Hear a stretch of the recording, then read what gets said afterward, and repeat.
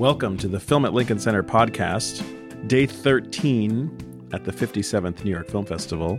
And it's day 13 of our daily podcast this year during the festival. In a moment, we'll listen to the audio from yesterday's tribute to the late Ben Barinholtz. John Turturro, Ethan Coen, and Eamon Bowles joined Annette Insdorf for a conversation about a legendary indie film veteran who passed away earlier this year. We'll get to that in a little bit, but first, as we have throughout the podcast during the festival, we'll meet a colleague from Film at Lincoln Center. And I think this edition is a little bit of our kind of public service announcement, telethon moment to try to encourage everyone who's listening and who's been listening to these podcasts to get involved with the organization. My guest is Alexandra Salati, membership manager here at Film at Lincoln Center. Welcome. Hello, thank you. Thanks for being here. Thanks for having me. In a moment, I'm going to ask you to share with our listeners a little bit of information about membership. You know, we make the announcements before all the screenings, telling people to become a member, and we thank the members who already participate. And we'll get to that in a moment. But before we do that, let's talk to you more about your own relationship to Film at Lincoln Center. Tell us a bit about the work you do here in a moment as well. But maybe to start off with, how's the festival going for you so far? It's been amazing. I think it's been quite like a whirlwind in the best possible way. Seeing so many movies, your perception of time is kind of a little bit distorted as it is. And then just seeing so many people, it's just so, the energy here is just so amazing. So have you been able to, I'm sure you're so busy working and managing our members, but also finding new members. Have you had a chance to watch some movies? I have. Most recently, I loved Parasite. I also was a huge fan of Uncut Gems. I thought that was insanely stressful, but just such an impressive film like nothing else I've seen. Obviously, also a huge fan of The Irishman. So those are kind of my top selections right now. So, Alexandra, tell us a little bit about yourself as well. You've been here at Lincoln Center for a little while, but before that, you've worked at a number of other film institutions here in the city. Yeah, so I started my career over at BAM, Brooklyn Academy of Music, actually with Florence Almazzini from our own team. Yeah. So from there, I worked at Museum of the Moving Image. I was also at the New York Public Library, and then most recently, Nighthawk Cinema. And I kind of started my career out at UCLA, fellow Bruin. Go Bruins. But I studied theater and film there, so had a creative background and really found my place making the connection between audiences and artists. So how did you find that place? I mean, tell me about the work you've done at some of these other institutions, and tell me how you found your path. Sure. I think I kind of found my niche in development and fundraising because I think connecting people to what they're supporting in the nonprofit world is such an important task. When you're donating money at any level, you really want to feel like a part of the world that you're supporting. So I felt like I could speak to the artist side and kind of also make sure that people are identifying their own interests in terms of connecting what they're contributing to the larger mission of the organization.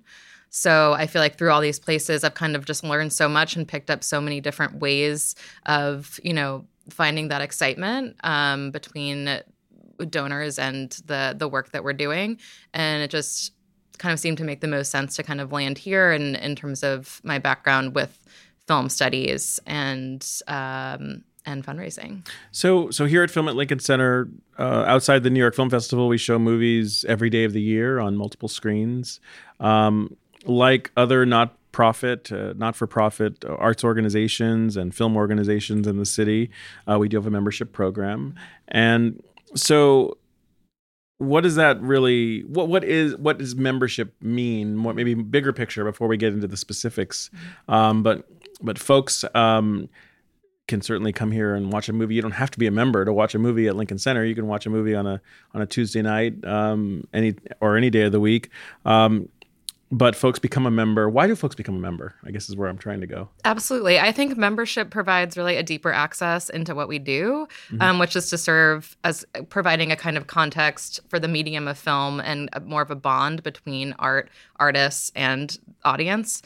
So our membership community, it involves people who, are part of the industry, but also people who are just lovers of cinema and lovers of movies and maybe don't have the same language or, background in the study of production, but they want to be a part of the conversation. And I think no matter who you are, you see a movie, you love it, you hate it, you want to talk about it with somebody. So, our members are really that core community of people who understand what we do and can continue the conversation when they leave. But we also want to provide a place for them to have that when they're here. So I think our members are a warm community of professionals kind of at every level, and it just gives a platform for those who have a sincere love for the craft in terms of supporting and just being a part of the discussion. And in a moment, you can tell us a little bit about some of those different ways in which and levels at which people can become a member. But generally speaking, what are the sort of core benefits? Absolutely. So membership starts, the basic level is $85 for the year, and that provides $5 off, at least $5 off every film ticket we sell. That includes the New York Film Festival, but we have programming basically 365 days of the year. So, any ticket you buy, at least $5 off. You also have a subscription to Film Comment Magazine, which is a staple of what we do here and such an important publication. So you have a print and a digital subscription to the magazine. And then you also receive free invitations to screenings here throughout the year. Just for the New York Film Festival, I think we offered at least over 10 screenings to our members to sign up to attend for free. So that is ongoing in terms of our programming outside of the festival as well, and access to special events. And then we have pre-sale access for the New York Film Festival, which starts at our $200 level and kind of goes up from there in terms of additional benefits you receive. So at a very core level, and again, this is our pitch. If you're listening to this podcast, we really hope you'll take advantage of this opportunity. But basically, at a core level, for $85 a year, that's just $7 a month, in which you can contribute to the organization, but also receive a healthy discount on any movie ticket you buy. And the other benefits that you mentioned. There are different levels of membership. Folks can contribute at a lower level and have access to some of the benefits you mentioned. And as you work your way up and work with your colleagues in our development department, even at higher levels, there's an increasing number of benefits. Maybe just speak generally for anyone listening who might want to contribute at a higher level, some of the exclusive events you might get access to. Absolutely. Our patron program, obviously, it's the people that are most important kind of to our organization, and they receive access to patron screenings monthly. So we have one patron night a month where it's a special preview of a film followed by a reception here. So that's something special that we do just for that group of supporters. There's also elevated access to our festivals, like New Directors, New Films, like the New York Film Festival, based on your level of patronage. So we really are able to provide kind of a greater connection to the programming when you're a part of that program. As a not-for-profit organization like ours, and certainly it's the same at many other museums and other film institutions around the city and certainly around the country, we don't receive all that much support and funding from the government.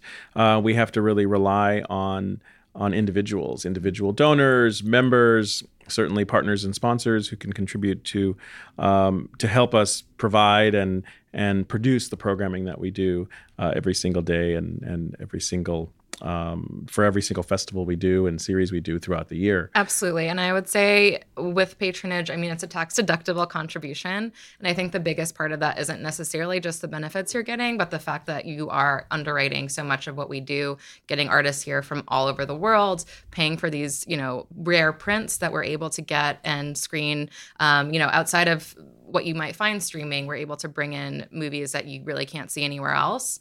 And that support from our donors goes toward making all of that possible for anyone who's coming to our theaters to experience. It goes without saying, but for those who are listening who are already members or patrons or supporters of the organization, we certainly give a big thank you because the work we do, including this free podcast, would not be possible without that support. One program that I would love for you to highlight and tell us more about is one that's certainly been getting a lot of attention because it's been growing, and you've been, in the time that you've been here, been working a lot on this program, and that's New Wave. Can you tell our listeners a little bit about that? Absolutely. So, Film at Lincoln Center celebrating 50 years of the 50th anniversary this year. And our New Wavers are really a core group that's going to bring us, I think, into the next 50 years. It's for members in their 20s and 30s. So we have a lot of things that are exclusive for that group, like our New Wave Film Club, which we say is like a book club for movies, where our programming team, including Dan Sullivan, Tyler Wilson, and Maddie Whittle, choose a film from one of our series playing throughout the year for everyone to see. And then we meet at a separate time over wine and light bites, is what we say, to talk about it and really have like an open discussion about the film with fellow New Wave members. And we also have special access, for instance, for Uncut Gems during the New York Film Festival. We had a special reception before the screening and also provided access, especially for New Wave members, as those tickets sold out almost immediately since it was the secret screening. New Wavers had access to specifically to purchase through the membership program. But we have events throughout the year, including like the opening night of new directors, opening and closing night of that festival. New Wave Angels have access to events like that as well. So it's really this burgeoning group and amazing community of our younger audience. And I think that, it's worth repeating and worth reiterating to anyone listening.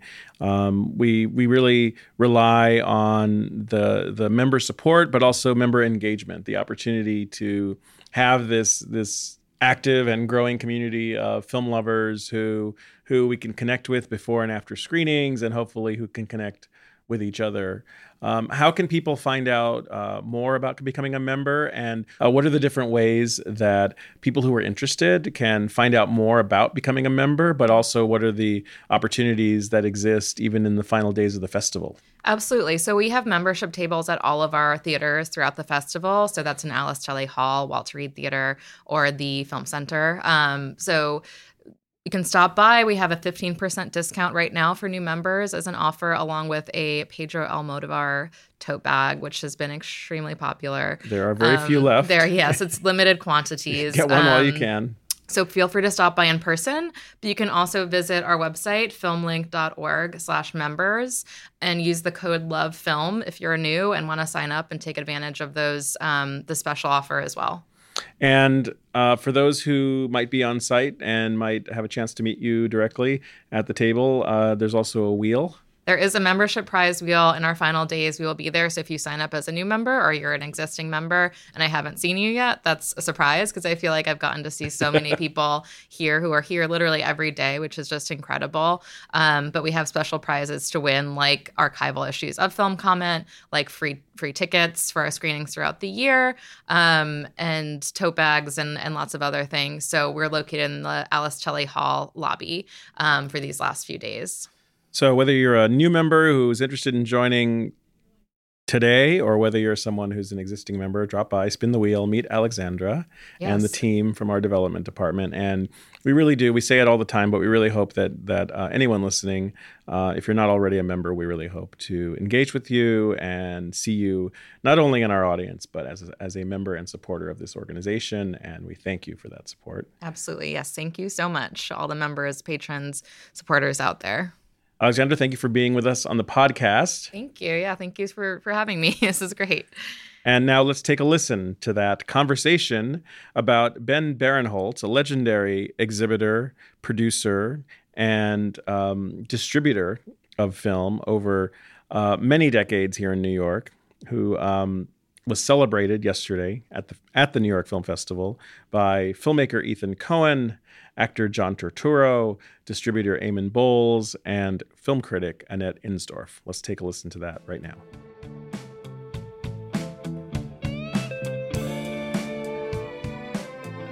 Good afternoon.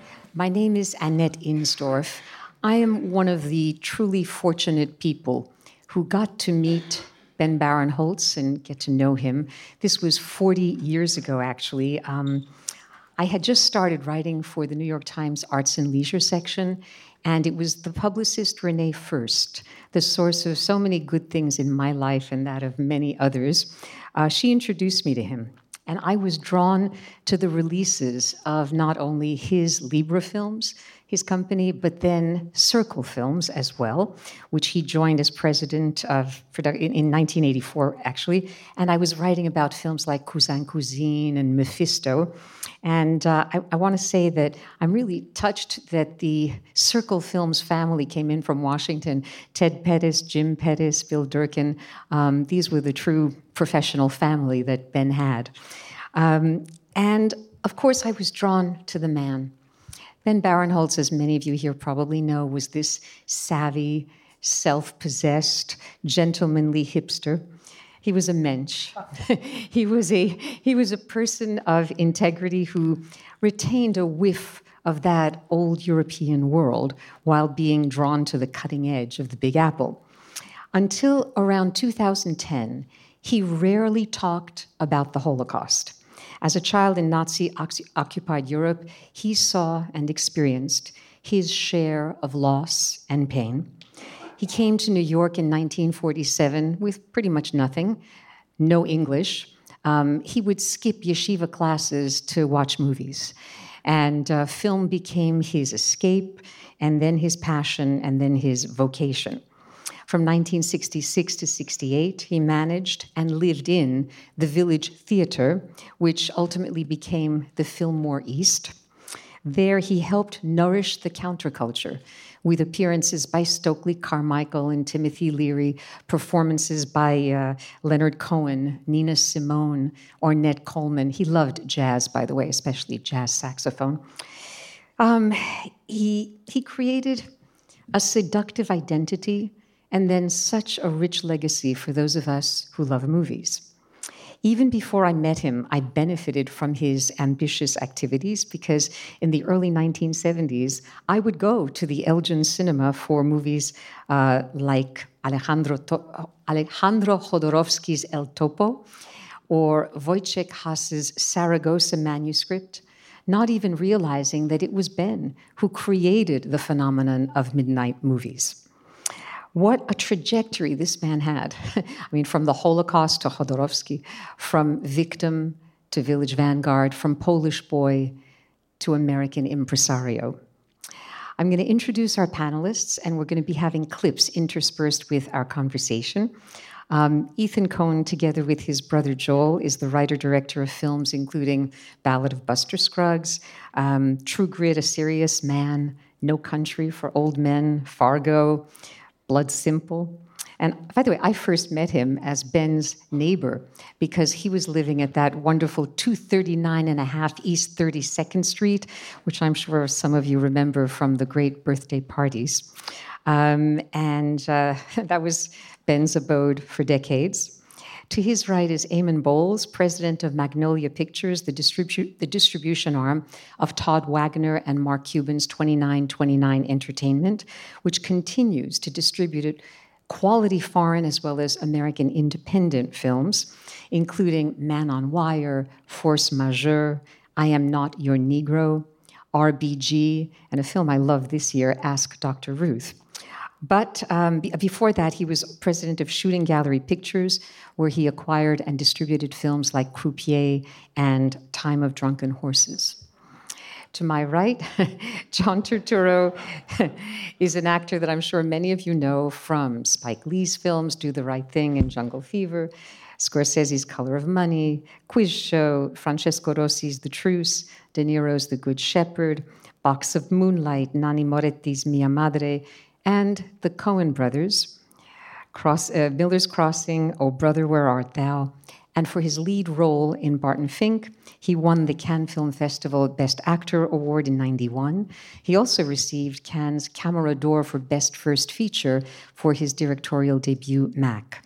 His other films as writer-director include Illuminata, Romance and Cigarettes, Passione, Fading Gigolo, and the upcoming Going Places, now retitled The Jesus Rolls. It follows his character Jesus Quintana in The Big Lebowski. It will premiere at the Rome Film Festival October 16th. Also based on Bertrand Blier's Going Places, it stars Turturro, Bobby Cannavale, Audrey Tautou, John Hamm, Susan Sarandon, and Pete Davidson.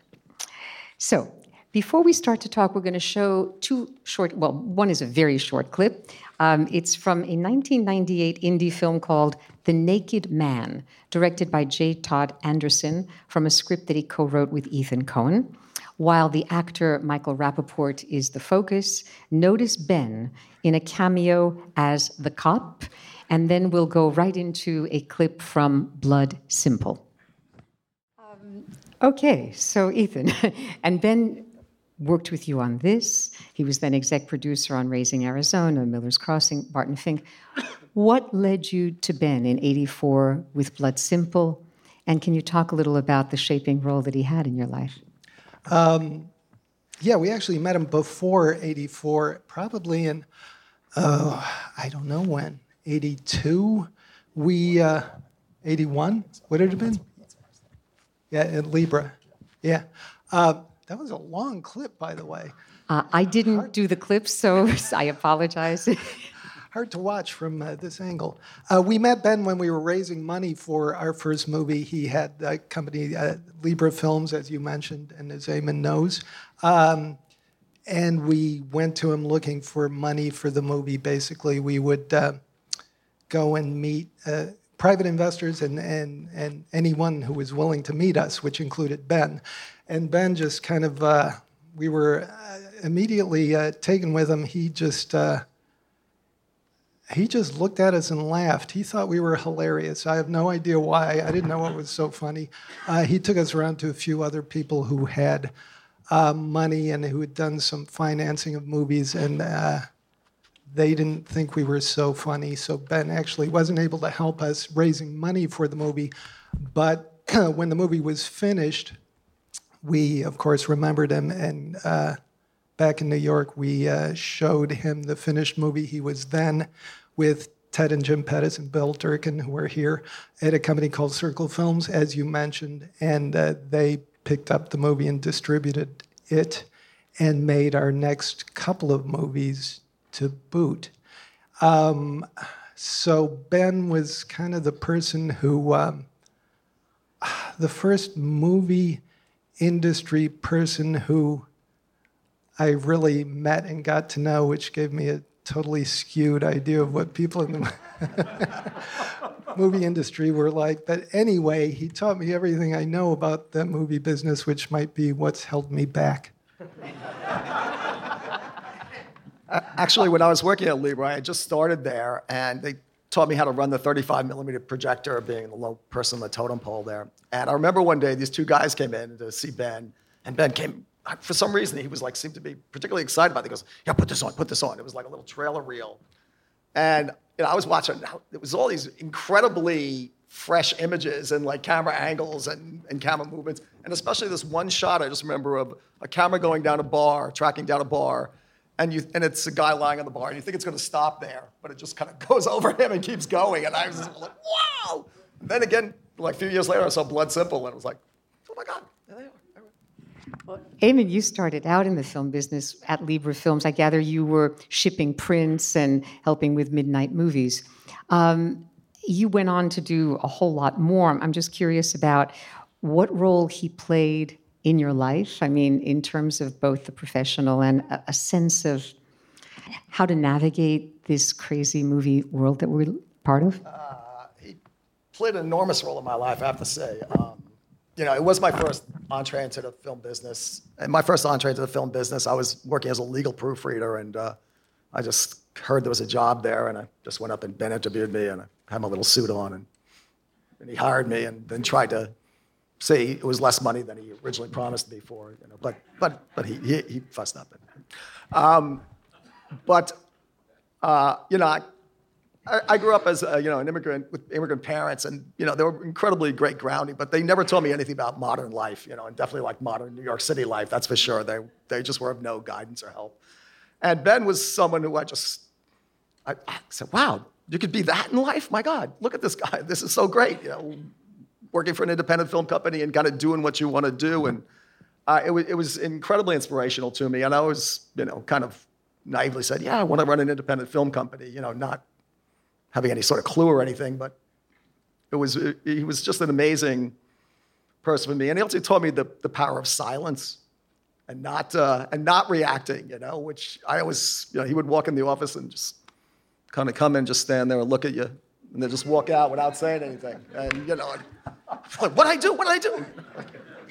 And I remember that not talking really well. That's something I remember from meeting Ben. Also that and him laughing at us. He would actually, I'm sure you've had this experience, he would just look at you and laugh and shake his head. But he wouldn't say anything because you were so fucked up that he didn't know where to begin. In all the time that I knew him, I don't think I ever, or maybe once or twice, heard him raise his voice. This was a man who modulated. He was self-confident. He knew what he wanted to say and could sometimes do so with a look or a whisper and let other people fill in that gap.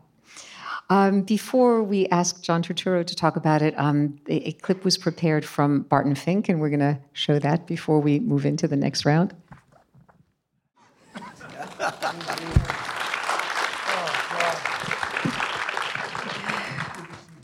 One of the great pleasures for me just now was watching John Turturro and Ethan Coen cracking up watching this scene again. Cracking up at other things. Okay. So now, it strikes me that this producer that we see in the scene, was it Michael Lerner? Yeah.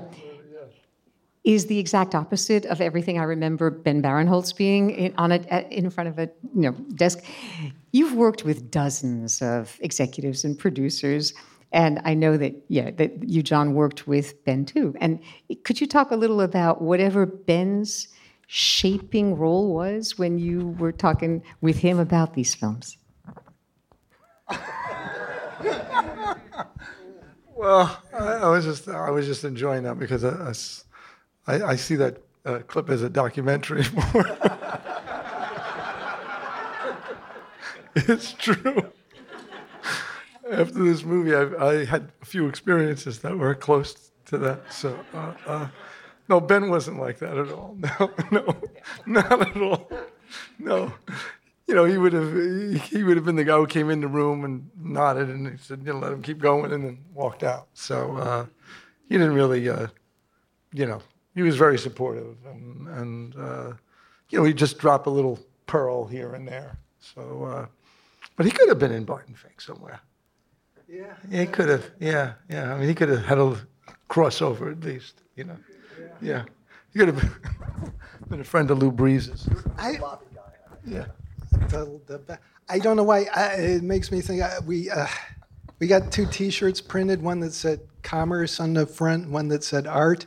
And we got Joel Silver to put on the art one and Ben to put on the commerce one. And we took a picture of them shaking hands, kind of like Yalta. I don't know what happened to the picture. I should find that. But I think we wouldn't want to give the impression that Ben was some sort of artsy guy who only cared about art. He had a hard nose for business. He understood that films had to make some kind of profit in order for the company to stay alive. But he seemed to understand the fine line, the ability to negotiate. I'm guessing that if ever, Ethan, he looked over your shoulder, if you invited him to do so for an edit of a film, did he ever give some advice about either shortening a scene or shifting focus? No, I must say no. No. Okay. No. No, he was happy to let us do our stuff, whatever, in terms of that. He never gave us script notes or even movie notes. No, we talked a lot constantly about the movies we did together, but not about the art stuff. It was always about the business stuff. The art stuff was like him. It was just the equivalent of him looking, shaking his head, like, either I don't know where to begin or whatever. I think he had an enormous respect for artists. Look, when he was in the 50s, like in New York City, he hung out with de Kooning and Hubert Selby and James Baldwin. I mean, like he really, I think he just respected artists and let them do their thing. I think his big pride was identifying those artists and letting them go. Which leads us to David Lynch. I don't know how many of you are aware of this, but when Lynch made his first feature, Eraserhead, It was Ben who was the nurturing person, the one who had faith in this young guy. He helped him a great deal, even sort of housing him and making sure he'd be all right. He was making Eraserhead in 1977, and a clip has been prepared because it's going to show you a very different focus in terms of the films that Ben got involved with from Blood Simple or Barton Fink. So if we can have the clip from Eraserhead.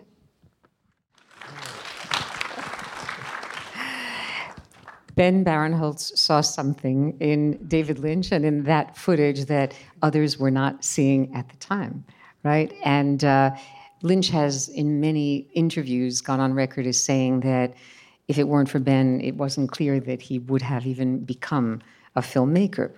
I mean, the reason maybe that I was asking whether he was invited to look over the shoulder in the creative process is that Ben, he started as an exhibitor, then he was a distributor, then he was a producer, but he became a director. He's less known, I think, among us for that, but in 2005, he made a documentary called Music In about the famous venue.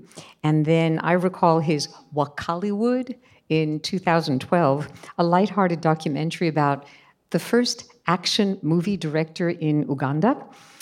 We meet Isaac Nabwana, a very persevering entrepreneur, totally influenced by Hollywood movies.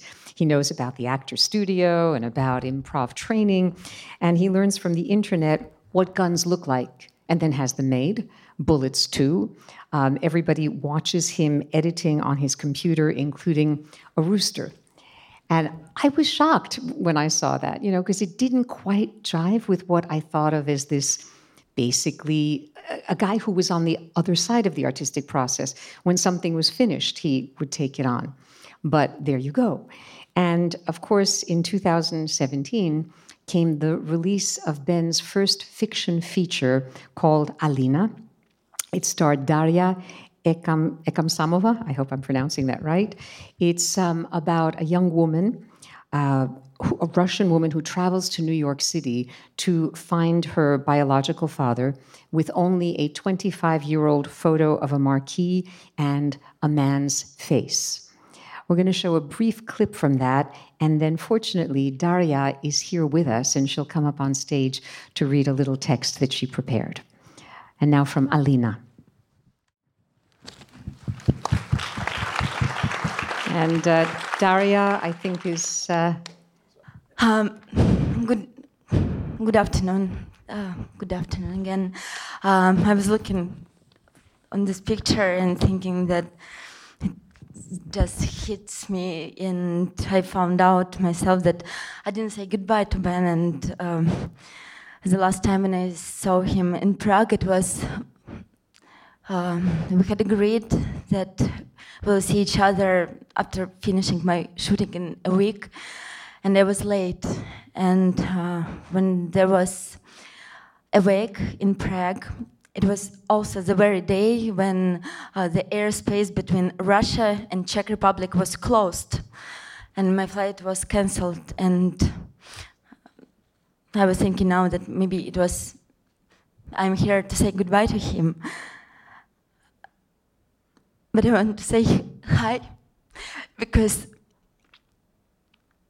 hello Ben, because I know for sure because he is here now, and I feel it, and as minimum because he always told me that you mustn't miss New York Film Festival, and if you had a chance to go there, you must go. So, and I know for sure that he is sitting somewhere there and smiling at us with his humble smile.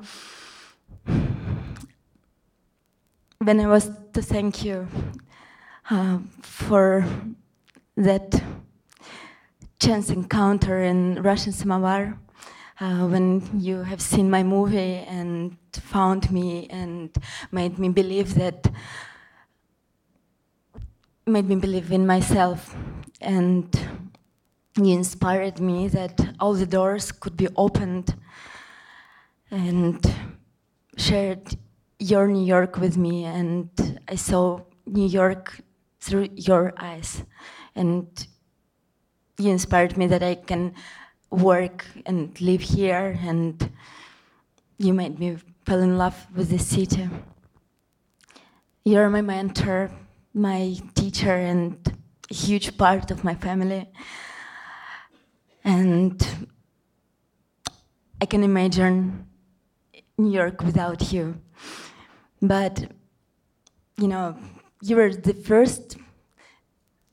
I'm happy that I was starring in your movie, the movie which meant a lot for you, and I still can't understand how you understood my English. Funny enough, I was the first Russian actress who had taken a part in American movie without speaking English. And I don't know what language we spoke to each other, and I guess it was the language of two lonely, funny, crazy people in New York. But now I have been studying English so hard, as I promised you, and I will do my best, you know. So, and you're a godfather of indie films and honest and decent cinematography, and you introduced me to all of these legendary cinematographers, and there will always be like you, a huge example and vector of my art. And it's also funny because tomorrow will be right 1 year still. Last year, in that day, Ben was the first person who came to Lenox Hill Hospital to congratulate me on delivering of my daughter. And a lot of Thaddeus in my house has the same name, Ben, and Mr. Baringholtz. And I want to say goodbye to Ben. In Russia, we say that if the person is alive till you remember him, and there is no way around, Ben. You will be always with us. Thank you.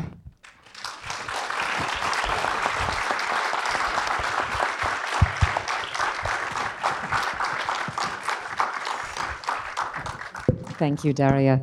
And I'm sure that quite a few people in this audience recognized the locale of the clip from Alina, the Russian samovar, which for me, I mean, to this day, I cannot go into that restaurant on West 52nd Street without thinking of Ben, who loved to sip vodka in that space. He was very friendly with Roman, the owner. And it wasn't a surprise when I finally saw Alina to realize that it was one of the primary locations for the entire film to be shot. I was even a little surprised, to be honest with everyone, when I saw Alina, because it was not all that edgy. It was actually a lyrical portrait. It focused entirely on this young woman. It didn't have any of that sort of anti-sentimental thrust that I associated with some of Ben's choices. For example, as some of you know, he tended as much towards the avant-garde or experimental as towards the traditional. You know, he may have distributed something like Cocteau's Les Enfants Terribles, but he was also the distributor of Guy Maddin's Tales from the Gimli Hospital. Guy Maddin, a Canadian maverick. And I should tell you that he sent the following recollection that he hoped would be read today. And I'm quoting him. Ben, I owe you so much. I wish I could be in New York on the panel in person among those who know and love you. Alas, I'm stuck in Winnipeg, a 4-hour drive north of Fargo, 1 hour south of Gimli, and I send you love of my own. Maybe neither of us got rich off our picture, Tales from the Gimli Hospital, but during our time together, I learned so much from you and in your company. Oh, how I long to possess your serene temperament, so gentle, warm, wise, and always frank. It's not easy to fake those pure qualities, but genuinely lacking them, that's all I can do, fake them. Thinking of you helps me in this process. I think of you all the time.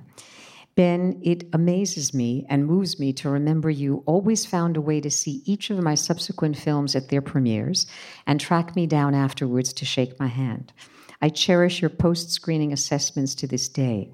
I want you to know how important they were to me. What a lovely man, Ben Barenholtz. And we're going to show a clip from the 1988 film Tales from the Gimli Hospital. Now, Eamon, you went on to become Senior VP of Acquisition and Marketing at Miramax, Head of Distribution at the Samuel Goldwyn Company. You were responsible for the release of movies like The Wedding Banquet and Much Ado About Nothing.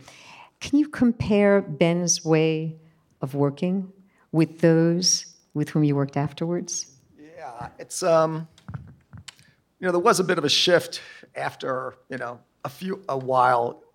Basically, there were very few films getting released, especially independently, during the Lieber years. If you put out a film, there'd be like one or two other films opening that week. And if you got a good review in the New York Times, kind of off to the races pretty much. And it was kind of, I don't mean to be reductionist, but it really was much, much simpler then to do that sort of thing. When independent films started getting popular, there wasn't a lot of money in independent films. I mean, and there still isn't, unfortunately. I mean, there's a lot of money put into independent films, but there's not a lot of money in them. Back then, like the kind of cool factor that Ben had, and just doing something that was culturally significant, like if you could get really smart people talking about it and it having a certain cachet, that sort of disappeared with the Entertainment Weekly top 10 lists, what made money this week, and it just became a completely different environment where the art was, frankly, it just became a secondary consideration to how much it could rake in, and which is, endlessly sad, and it's, I don't know if it's going to turn the other way, but I think in some ways it is turning the other way, unfortunately, due to the SVOD platforms like Netflix and stuff that now people can don't have to pay for. They can just sit there and sample, and some of the good ones actually do rise, interestingly enough, But he, like I said, he always had this nose for what people would respond to and what they would get. Like Eraserhead, apparently when he saw the film, which the original Variety review, the headline was "Commercial Prospects Nil." He apparently, when as soon as he saw the baby, after years of doing the midnight film, as soon as he saw the baby come up in the film, he apparently walked out of the screening and called up David Lynch and said, "No, we're going to do this film." He just knew that would be something that audiences would respond to. But it's a very different environment now, much for the worse, obviously. Well, as everything in life. I think he really was, among other things, a taste maker. Yeah, no, he had tremendous. I mean, if you went to the Elgin, I was introduced to a lot of movies. I mean, and pot at the same time. I mean, I wasn't smoking; I was just inhaling it. But I had some great experiences there, being introduced to these films that I would have never seen. But I kind of knew that this theater was. They had these midnight shows, and I went there. And later on, that continued even after I got to know him. He would give me scripts from other writers, things that maybe we were not able to actually bring to fruition, but they were always interesting and right along the same line and eclectic and, and different. So. I like to think that Ben had what Ernest Hemingway called a built-in bullshit detector. And he would... The biggest, really, he was the biggest bullshit detector on the planet, really. That was the great thing about him, is just like, he was very stern on the surface. He was very stern. And yet he was incredibly kind to people who he thought were good people. And that was the one thing I always loved about Ben, is like there'd be some person who was completely unfashionable, like no one thought they were cool, but they were trying hard and they were a good person. And Ben would always have time for them and always have grace for them. Yeah. And that's really... Well, he trusted his instincts about movies and about individuals and didn't expect either of those categories to fit a particular mold. Each one came with a unique set of possibilities or limitations, and I think he dealt directly with them. Now, Ethan, you were, I think, the last one of us to see him alive. You went to Prague about 6 months ago or so.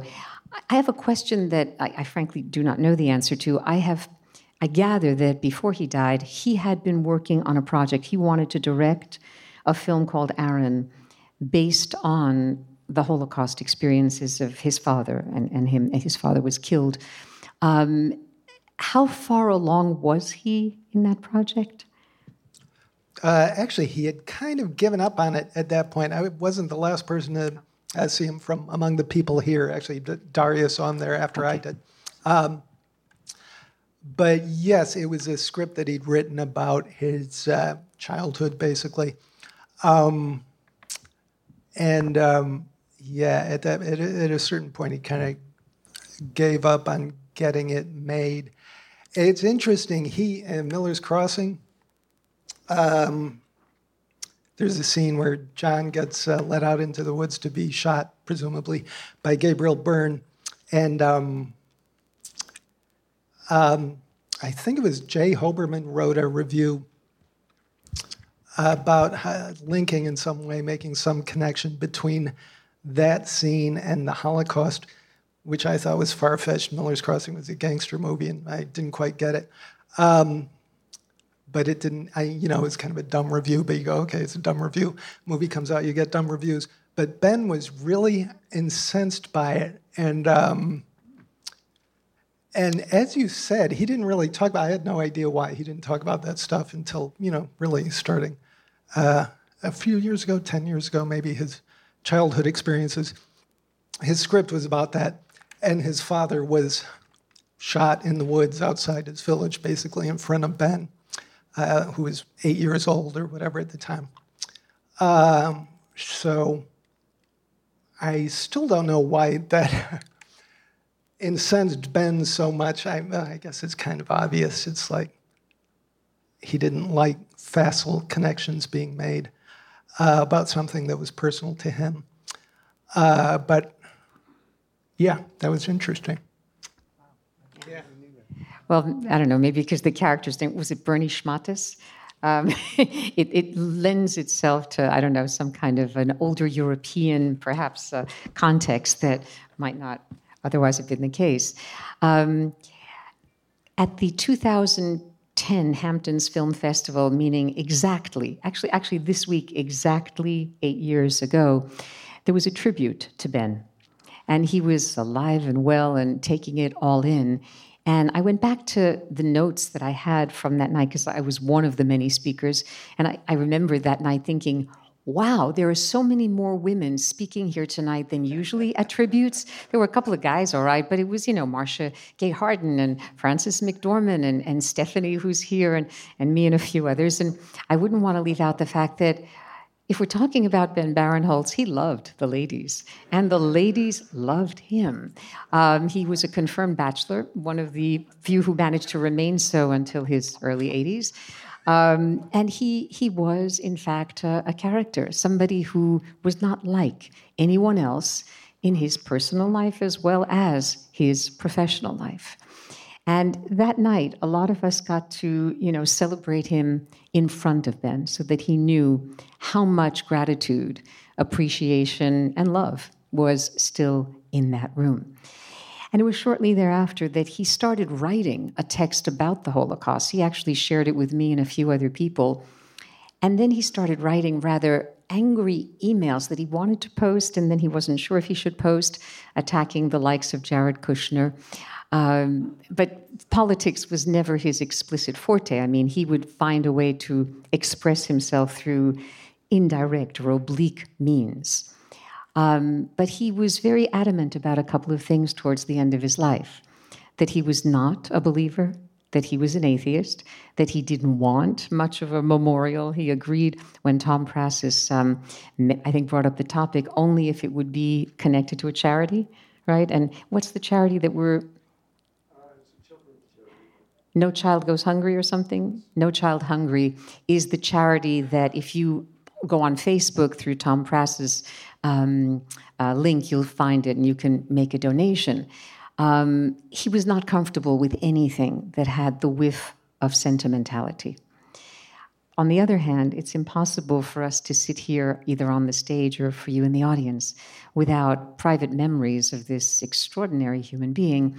And a lot of what he overcame in order to become this gentlemanly hipster godfather of indie cinema, as you put it. Oh, I remember. There was another wonderful line. Henri Béard, when he heard about the Hamptons tribute, he called Ben the mischievous pope of independent cinema. And I found that rather appropriate. We're going to give the last word to Ben because we have a 3-minute clip from Perseverance, A Journey. This is a documentary about Ben. It was made for Polish television in 2015 by Małgorzata Imielska. And I believe that Ben was in the process of re-editing the 70-minute documentary for an English-speaking audience. It traces his roots in Poland, where he and his brother survived the Holocaust, to New York. And the film actually documents his return to Poland, visiting the woods where he hid from the Nazis for 22 months.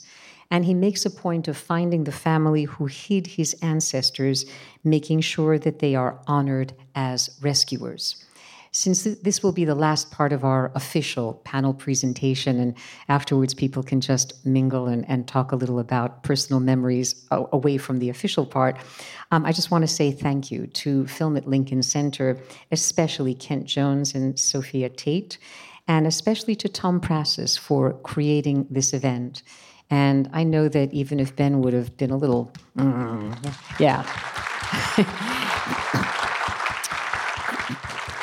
he might have been just a tad uncomfortable that we're sitting here and talking about him in, these hushed tones. But I too like to think that he's looking down on us with a glass of vodka and an unfiltered cigarette. And especially because in a few hours it'll be Yom Kippur, where many of us will be memorializing those we loved. Even if he was not a believer, I think Ben would have accepted my saying in closing, may his memory be for a blessing. And now the clip from Perseverance. Thank you for being with us.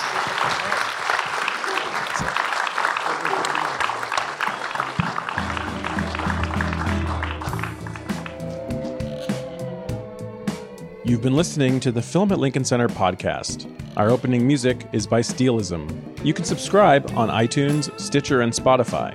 Film at Lincoln Center is a nonprofit arts organization based in New York City and supported by individuals just like you.